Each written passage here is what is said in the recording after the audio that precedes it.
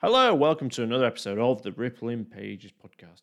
Interviews with writers with me, Liam Bishop, a writer and critic from Leeds. Today I'm delighted to welcome Mara Faye Leatham and Tiago Miller. Mara has translated the likes of Jaume Cabré and Alicia Kopf, both of which have gone on to be award winners and Books of the Year selections. A translation of The Whispering City by Sarah Molinet won an English Pen Award. Tiago's translations include those of Raul Garrigasai and Montserrat Roch. But today we're here to discuss When I Sing Mountains Dance by Elena Sola, translated by Mara and due to be re-released in paperback this month, and Tiago's translation of The Angel of Santa Sofia by Giuseppe Margami, newly released by Funde Stampa. One is a polyphonic trans-historical novel set in the Pyrenees Mountains where family tragedy echoes down the ages, where even the bears and the mushrooms have their say in the narrative. The other is a brooding story within a story about the mysterious disappearance of a bishop at a conference on the devil. Mara joined me from Barcelona, while Tiago joined me from Lleida. And what we particularly enjoy on the Rippling Pages, what we enjoy hearing, as we've heard with other translators, is the translators speaking about the books that they've translated in their own words and hearing about the experience of translating that book. I don't know who'd like to go first. Tiago, you want to go? Yeah, I don't mind. Absolutely. So The Angel of Santa Sofia, it starts with the narrator arriving in Turin for a demonology conference at the University of Turin. He goes on a long journey and it ends with him leaving a mansion at dawn, having learned that hell doesn't exist. We meet angel-obsessed cardinals, a duchess who's convinced that her daughter needs an exorcism, a Swedish physicist who's created a strange machine that's able to show the dark matter of a parallel universe. And there's a man who claims to have met the devil in person in a bar. And then we hear the tale of a Renaissance man who's returned from hell. And then he journeys to Vatican City to explain it all to the Pope. You know, I'm liable, if I speak any more about what happens in the book, I'm liable to lead listeners into a labyrinth. But I think this word labyrinth is important because this is the sort of effect that it has on the reader. It has a very labyrinthine structure. And this is important because this shows the influence of Borges, I think, on certainly on this book. I think generally on Arjami, but certainly in this book. When he was interviewed when the book was published, and he said how interested he is in the way that Borges perceives theology as a branch of fantastic literature, and how he's fascinated with the imagery and the darkness and the mysticism that theology is able to give us. I think in the book there's two main lines of investigation. I think the first half is more concerned with the legend of Faust. So it's this idea of the devil as an intellectual, man of letters, highly knowledgeable, and this is all very alluring. The devil is a very attractive character. I think if an angel were to come down to earth, I think they would just preach about the fucking glory of God, you know? But the devil comes and speaks to us about art, history, philosophy, literature, alchemy, physics, fine wine. Arjami's devil is more of the intellect. The devil's an intellect. I like that. I really like that idea, actually, and what kind of knowledge the devil brings. And it's a very earthy knowledge, isn't it? It's what we are concerned with in our daily lives. Yeah.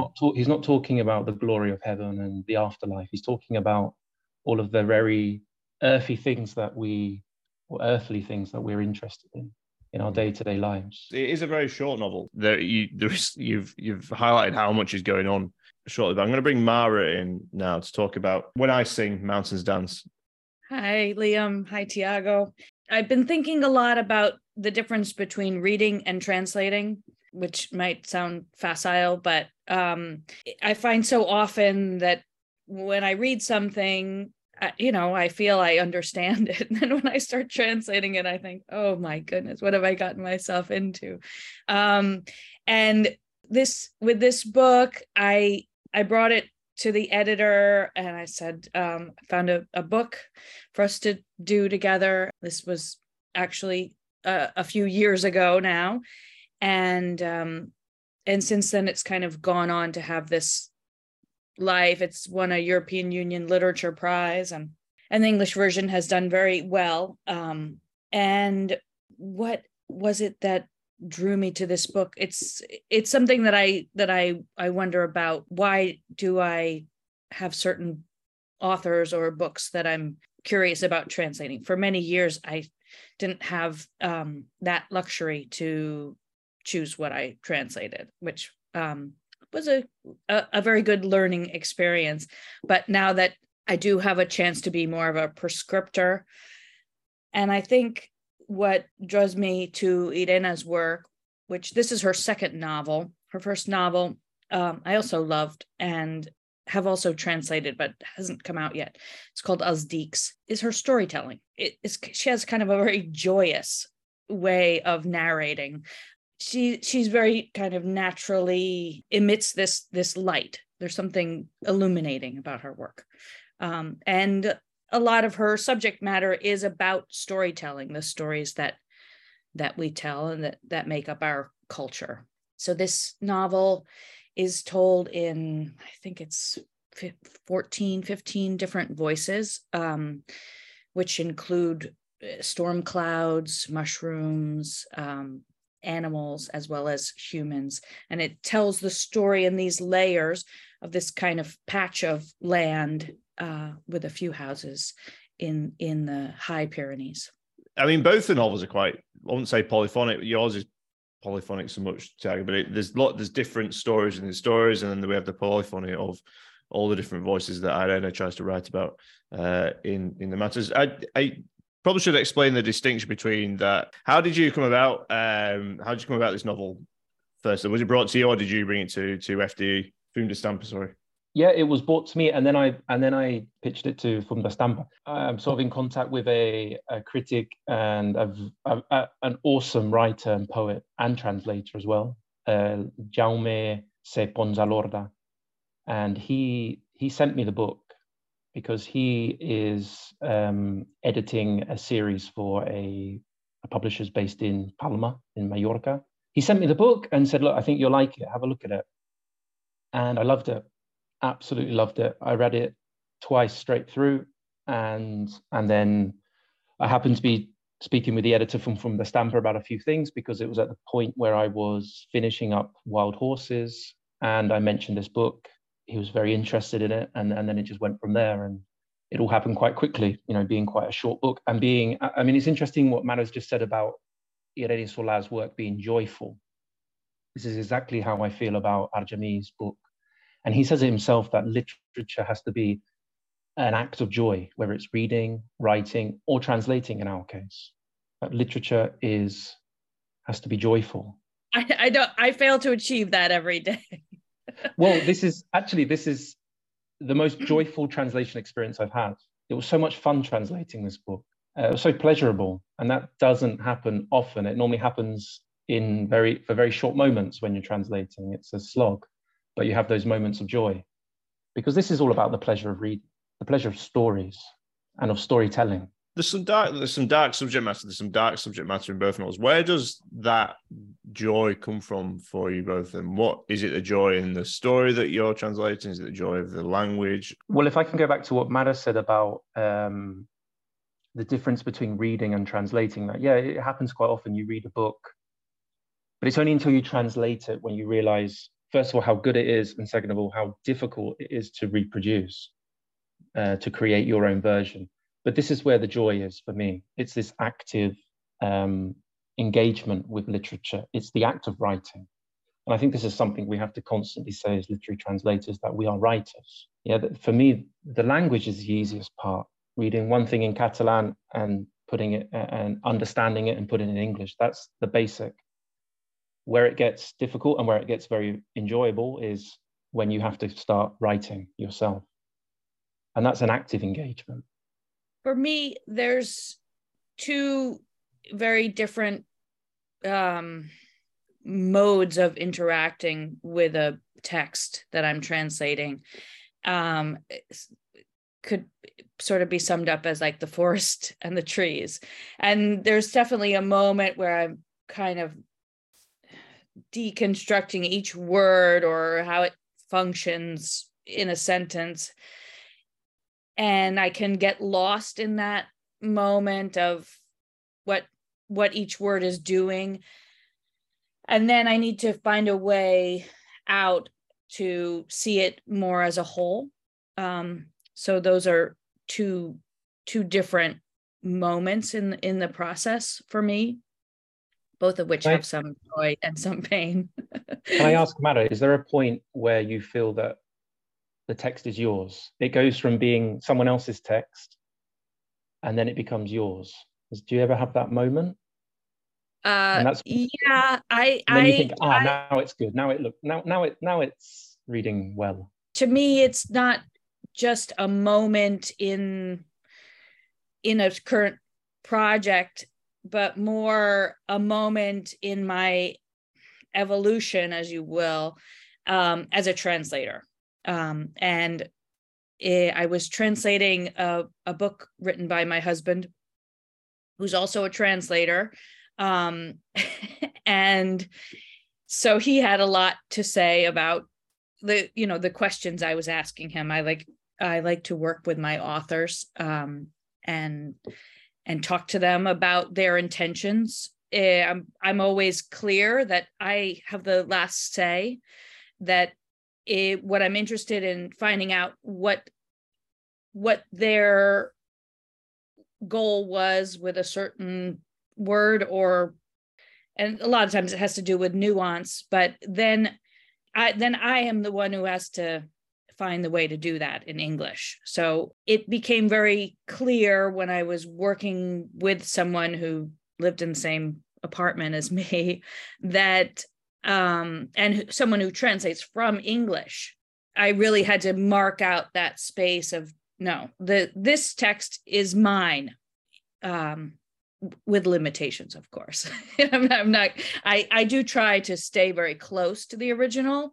It helps for me to reveal stylistic aspects and the writer's process, which I then need to find a way to emulate, which isn't always a clear path, because these two languages aren't that different from each other, but we're not working with a different alphabet, but at the same time, there's things we can do in Catalan that we can't do as successfully in English. So I try to kind of find that sweet spot. Do different texts demand different ways of going about it, or? Absolutely. No, you've hit the nail on the head. That's exactly what it is. And this is why I tend to stay clear of translation theory, because I think translation theory is trying to come up with a theory that covers a total approach, or that creates a total approach and it covers all possible translations that one might do. Whereas I believe that each book has its own challenges. Well, not to bring in translation theory, but my favorite translation theorist is a British man named Andrew Chesterman, who lives in Helsinki, and he says a translation is in itself a theory, which I love, because every book is its own world, and I think there's you have to find a way to dive in and swim around and get comfortable. There's a way, when you put your belly button in, it's good, there's different moments that are harder than others, and find your way out, not drown.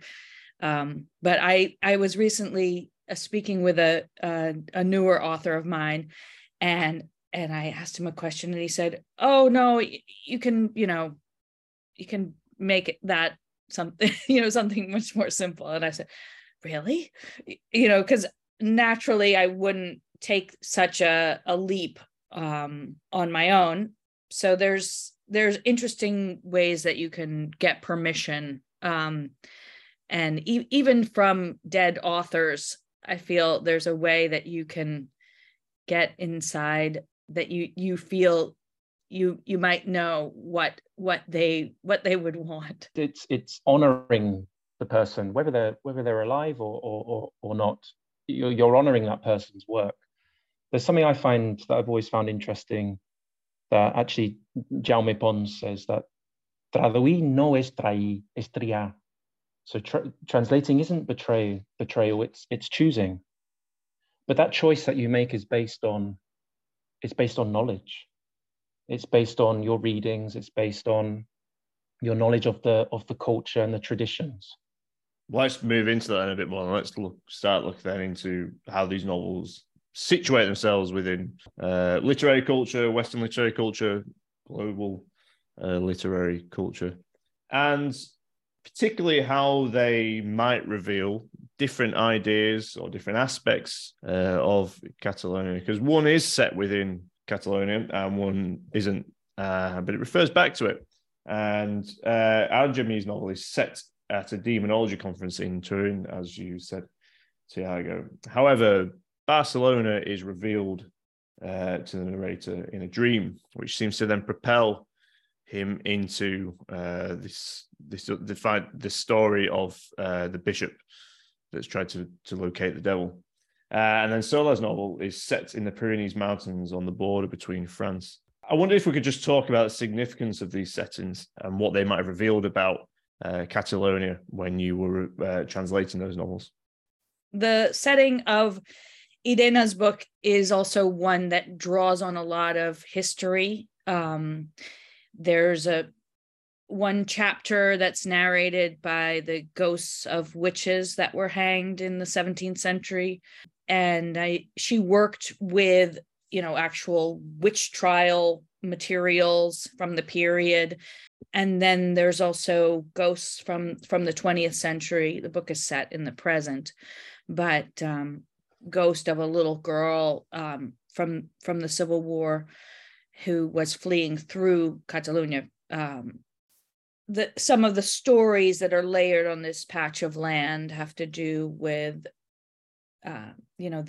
the remnants of artillery that you can still find there, and the weight of that historically. So it's very present in the land, and the mountains, when they speak, they laugh at the short lifespan that humans have and their problems. Yeah, I did. So I mean, it's a borderland, isn't it? It's the border between France and Catalonia. And I mean, I don't know if this would be a bit of a stretch, but so we spoke about the Civil War and people sort of fleeing. Well, the first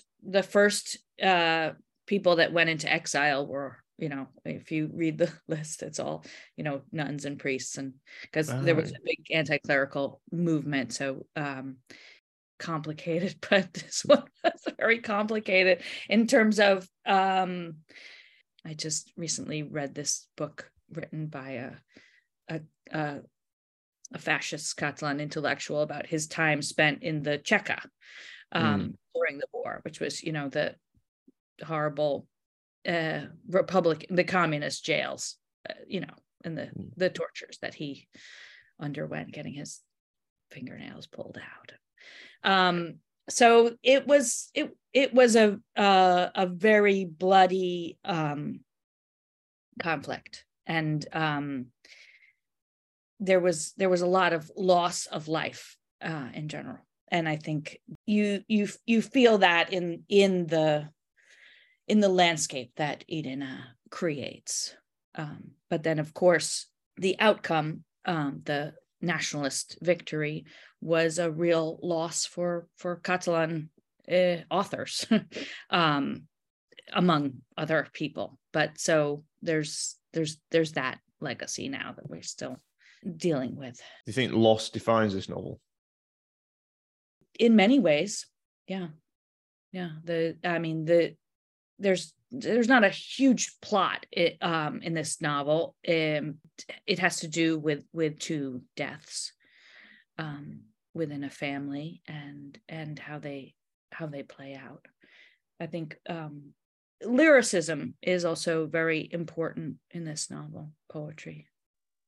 Yeah, I know. It's interesting listening to what you're saying, Manu, because with I think with a lot of the criticism around Sola's book, and this happens all the time when a female writer writes something writes something of literary value, immediately everyone starts saying, oh, it's like Rodoreda.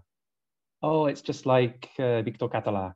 And these are the two names that always come up. And it's lazy, because really Solá is drawing on so much more. I think even the way she puts the landscape as a protagonist goes back to writers like Baireda with La Puñalada, which is from, it's published 1903, 1904, where it's set in the pre-Pyrenees and really the mountains and the forests, quite clearly one of the main protagonists in the novel. And I think she's drawing on that, but also on when you said about the witches. So there's this, I think she's going back to the poet Maria Mercè Marçal as well, but also with Montserrat Roig, with the historical memory, talking about exile.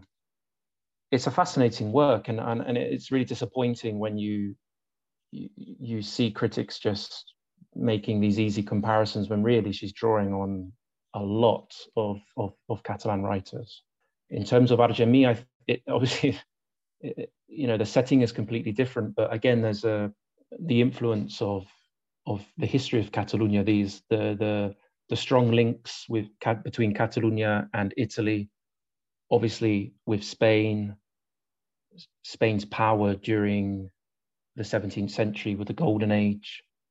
All of that is very, very visible. I think as well, he's also drawing on painting. I think there's very much this conflict between good and evil is expressed through a conflict between light and darkness, which again goes back to Spanish Golden Age painting, Caravaggio.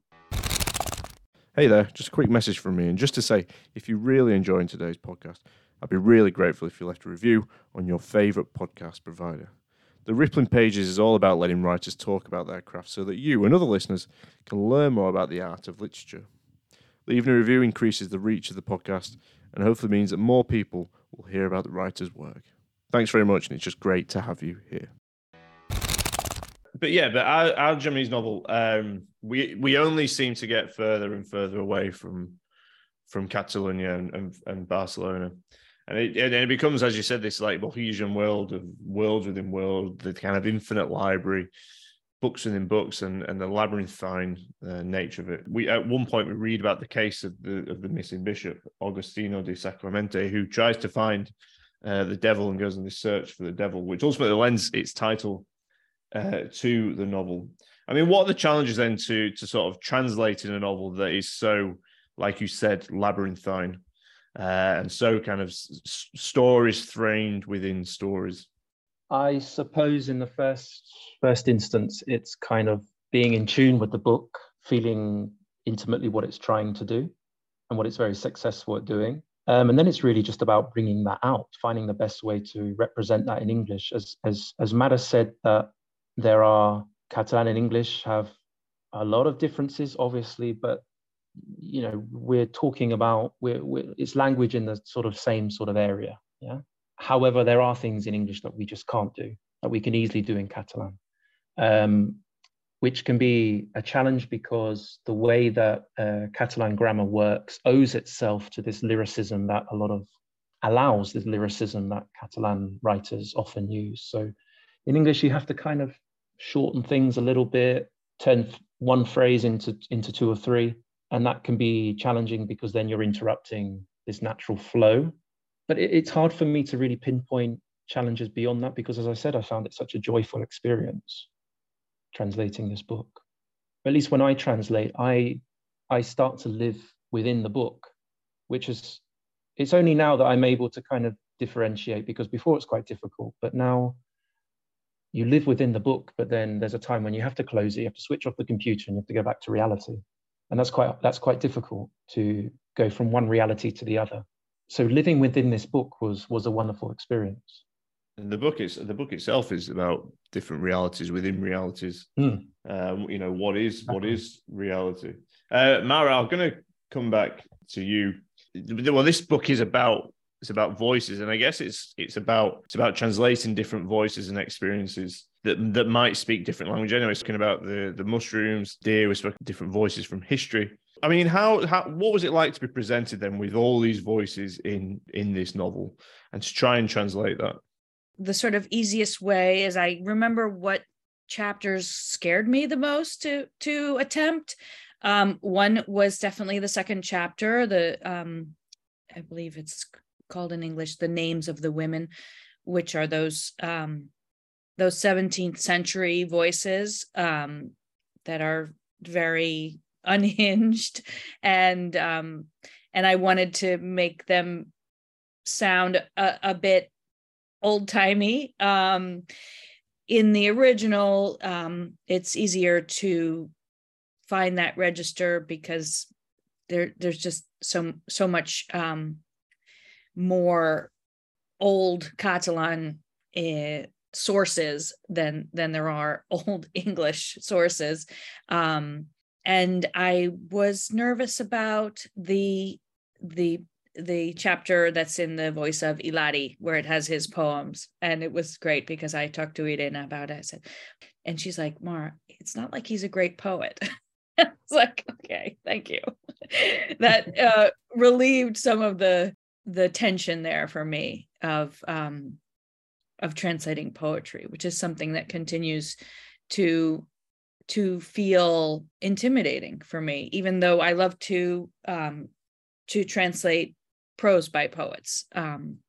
Some of the voices that I loved, well, I like the dog's voice and the mushrooms, because it's kind of rare that you get to translate a collective voice like that. Then there's a sort of a Barcelonian tourist who comes up one day. So that, but it really, in the end, I like the love story of it too, and the ending. Very satisfying for me that there's a point where I think readers and translator as reader can feel a little unmoored with all the different voices, and so I think it's very satisfying when the ways that it comes together in the end. Yeah, it's one of those where there's not a clear indicator, so it doesn't say this is the chapter about the mushrooms, or this is the chapter that's set in the past kind of thing. You have to work that out from, well, there's several things that help you sort of understand that, and there is sort of clear matter, but you have to work that out to an extent from the voice of the narrative. But what you picked up on the names of the women there, and what I did feel though is that this section of the book really starts to bring out some ideas about these kind of prominent ideas about good and bad that are in both these novels. The Catalan, if I can use such broad strokes, view of good and evil is a very complicated one. There's that presence in a way that's also subverted. It's a presence, but one that can be poked fun at too, in a way. Or again, the pera por te idea of you can go to hell and come back, and it's right there. It's not that far away, and I think there's an interesting tradition of that within Catalan art. In Argemi's book, the narrator, it is revealed to be Josep Palau i Fabra, who was a poet who called himself the alchemist. There's all these links that can kind of coexist. I don't think it's so clear cut as good and evil, but more alchemical and trans-historical, or there's a kind of a deep well to draw on that I think has also benefited sometimes from its hermeticism, from the world not paying too much attention to it, except of course Salvador Dali or something like that. There's always been a few Catalans that the world has paid attention to, but the Catalan artists that are writers have had a harder time kind of making their way out into the world. These novels have particular ideas about the devil or things like witch hunts or distinctions between good acts and bad acts. So, and you were speaking then about, so when you moved on to Salvador Dali and the kind of culture of how people communicate from the Catalan language, perhaps to a wider, are you saying then that this relates to a particular idea, appreciation of art?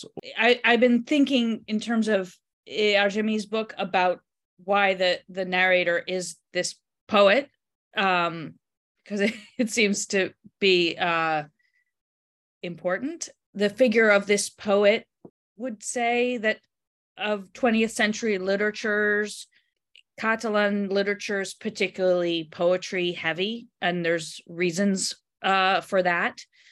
But I think, well, I mean, I feel like he's working within this. We have this idea in Catalonia of sen y rausha, which is like kind of practical common sense, and then kind of a craziness that's also affected by the landscape and this idea that we have a wind that drives you crazy on the coast, and these sort of bringing in a lot of ideas that look at evil or this idea of the devil in a very nuanced way. That's, I mean, these witches aren't saying that the devil is bad, right? For example, these characters are in Argemi's book are seeing the devil in a way that also I don't think could be classified merely as bad. Well, I think Tiago, you said the devil in Argemi's novel is a knowledge bringer. He's an intellectual figure.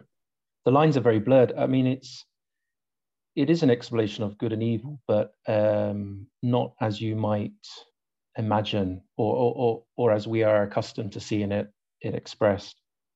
I think what's really going on is that there's an element of communication. There's a really good scene when Agostino de Sacremonte, who's this guy who's this Renaissance man who died, he went to hell, comes back, and he wants to tell his story of his journey to hell, and he goes to see the Pope to explain it. And obviously the system, the institution does not accept this knowledge of the underworld, no? But he then goes on a trip to Constantinople, and along the way these kind of demons rise up from the sea, but he's able to, and they cause a great storm, and they're all the crew's on the point of death, but he's able to speak to these creatures in the language of the birds, which obviously goes back to the idea of Eden and et cetera, et cetera. So it's about communication, it's about knowledge, and it's about an interaction as well with the kind of what's not permitted. You know, we're not supposed to interact with the devil, with hell, with all the darkness. But this novel does that. And people do it who you wouldn't expect to do it, like cardinals and bishops. They're interacting a lot more with this world because it's a totality. Rather than just splitting the world into good and evil, light and dark, we're here, here's the border, and you're over there. There's more, it's more about the totality of knowledge and existence. And that includes the dark side. But in the dark side, there's a lot of good things as well. There's a lot of interesting things. But I think as well with Solà's book, I think she's, with the idea of the witches, she's making a link to Maria Mercè Marçal, who wrote Bruixendol, which is coming out in English, or if it's not already out, it might already be out, but it's certainly out soon if it's not been published, which is Witch in Mourning, where she takes the idea of a witch, which is traditionally an evil character, and flips it and uses it to express her feminist theory, and says she explores the idea of the witch as being repressed and massacred throughout history, and inverts the masculine interpretation of a witch. Marçal also, she grew up in Lleida, and her certainly her early poetry has this link to to these primitive elements, of air, water, earth, and fire. And she really draws on a lot of mythical and ancestral imagery. So yeah, listeners to the previous episode with Serafina Madsen will have heard another book about witches, and I think the link that I find interesting is in that book, the young girl Aurora eventually becomes a witch, and it seems to represent this idea of going outside the boundaries of what's been presented to you as knowledge. Finding or learning theories that people don't necessarily want you to read, but are presented as dangerous, when in reality, they're not dangerous. It's just another viewpoint of the world that sort of conflicts what the mainstream idea is. And I don't know if that is similar to sort of what you guys are thinking here, but it's something that the protagonist of Aurora takes ownership of. It's something that she is a witch. It's not something that she's characterized as. Wait till you read her next book. Oh, wow. Okay. Picked up on something that you wrote in LitHub. Basically, we're talking about when you moved to Barcelona and you were trying to learn Catalan, and you said you were fascinated by the very overt linguistic campaigns, and particularly one that exhorted to speak without shame, speak freely, and just keep trying despite my mistakes. Is there anything in this idea of speaking without shame that does relate to a certain pride of speaking the Catalan language, and that might relate to its historic treatment? Sens dubte, as we would say in Catalan. There's no way at this point to extricate Catalan language from its political history, which involves a lot of repression. Also an incredibly long literary history, and they've just recently found new texts, what they thought were the oldest written 12th century texts in Catalan, though they found older ones. Those weren't literary texts, but even in El Quijote, he talks about coming to Barcelona, and it being this publishing center. And there's a lot to draw on there, but there's also a lot of history of repression, where being a Catalan writer, and this is something that continues to today, is seen as being involved in part of a heroic continuity of preserving and modernizing the Catalan language, which was only really codified in the early 20th century by Pompeu Fabra. So then there were a series of real interruptions to the ability to publish freely in Catalan. Young people that are writing Catalan today are definitely a part of that history, which is quite rare in the 21st century, where most smaller languages are meeting difficult fates. Well, I think as soon as you speak in Catalan in your daily life, out on the street, this is the language that you choose to communicate in, you are making a political statement of some sort, not an overt political statement, but it's there because you are saying that Spain is a multilingual country. Catalan is co-official language in Catalonia. And this is something that successive Spanish governments, whatever their color, want to end. They want Spain to be monolingual. So speaking in Catalan, and the best way that I can explain it is to do it in a natural way. It's the most normal thing in the world. And actually in Lleida, I must say, it's really normal to have bilingual conversations. It's not an issue. I don't know. I mean, every day I find myself having a conversation where I'm speaking in Catalan and the person with me is speaking in Castilian. And that's completely normal. That's completely normalized in Lleida. Other parts of Catalonia, it probably isn't. But yes, whether you like it or not, it's a political statement. But I would also say that you're showing respect for, certainly as someone from abroad, you're showing respect for where you live, because you can only understand the people, the culture and the tradition through the language. And you can only understand the language through the culture and the people and the traditions. So it's been a fascinating journey for me. But I understand, I mean, it is there. People do feel unsure of what to do in social situations, of which language to speak in. This person's speaking in Spanish, I better switch. And it's difficult for people to get out of that mindset. And you can end up in the absurd situation where you have two Catalan native speakers speaking to each other in Spanish because both think the other one doesn't understand Catalan. It's insane. I personally just go about my daily business and speak in Catalan and do it with a smile, and that's it.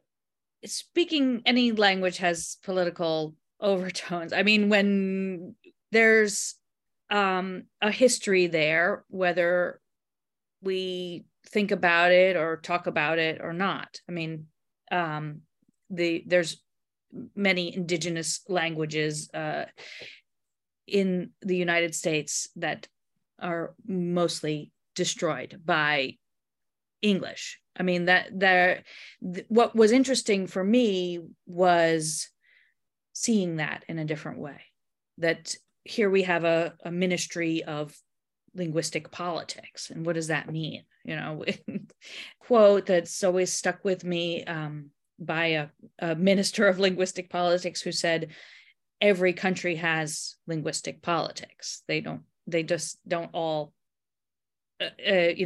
codify them into law.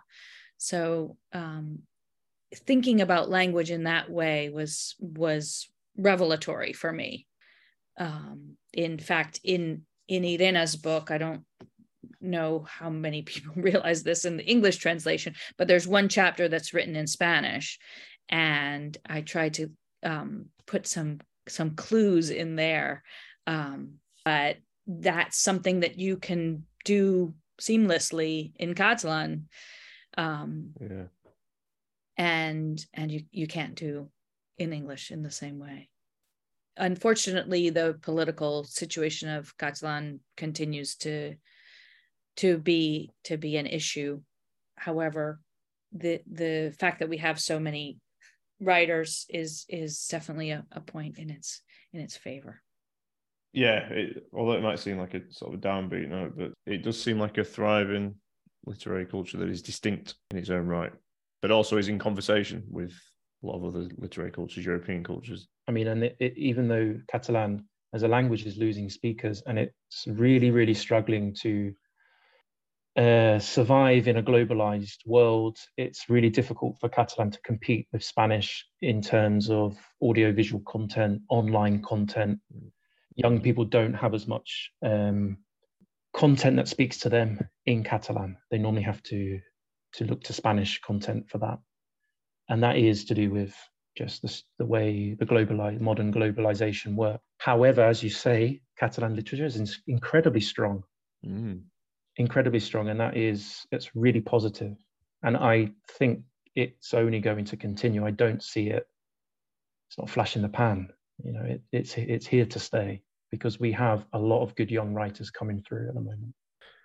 And you guys are, you're making a massive contribution to that, and hopefully this podcast makes a little contribution to that in some way, keeps the conversations going in some form. Hopefully, that's what I like to think. Anyway, Mara, Tiago, it has been an absolute pleasure. It's been horizon widening conversation, certainly for me. So I hope it is for our listeners too, and I'm sure it is. But thank you very much for joining me on the Rippling Pages podcast. Thank you so much, Liam. Thank you, Tiago. Thanks, guys. Hopefully speak to you soon. My thanks again to Mara and Tiago for joining me for today's episode of the Rippling Pages podcast. And of course, my thanks to you for listening as well. Next time, I'm going to be joined by Soraya Pam, and we're talking about her debut novel, The Human Origins of Beatrice Porter and Other Essential Skills, published by Sir.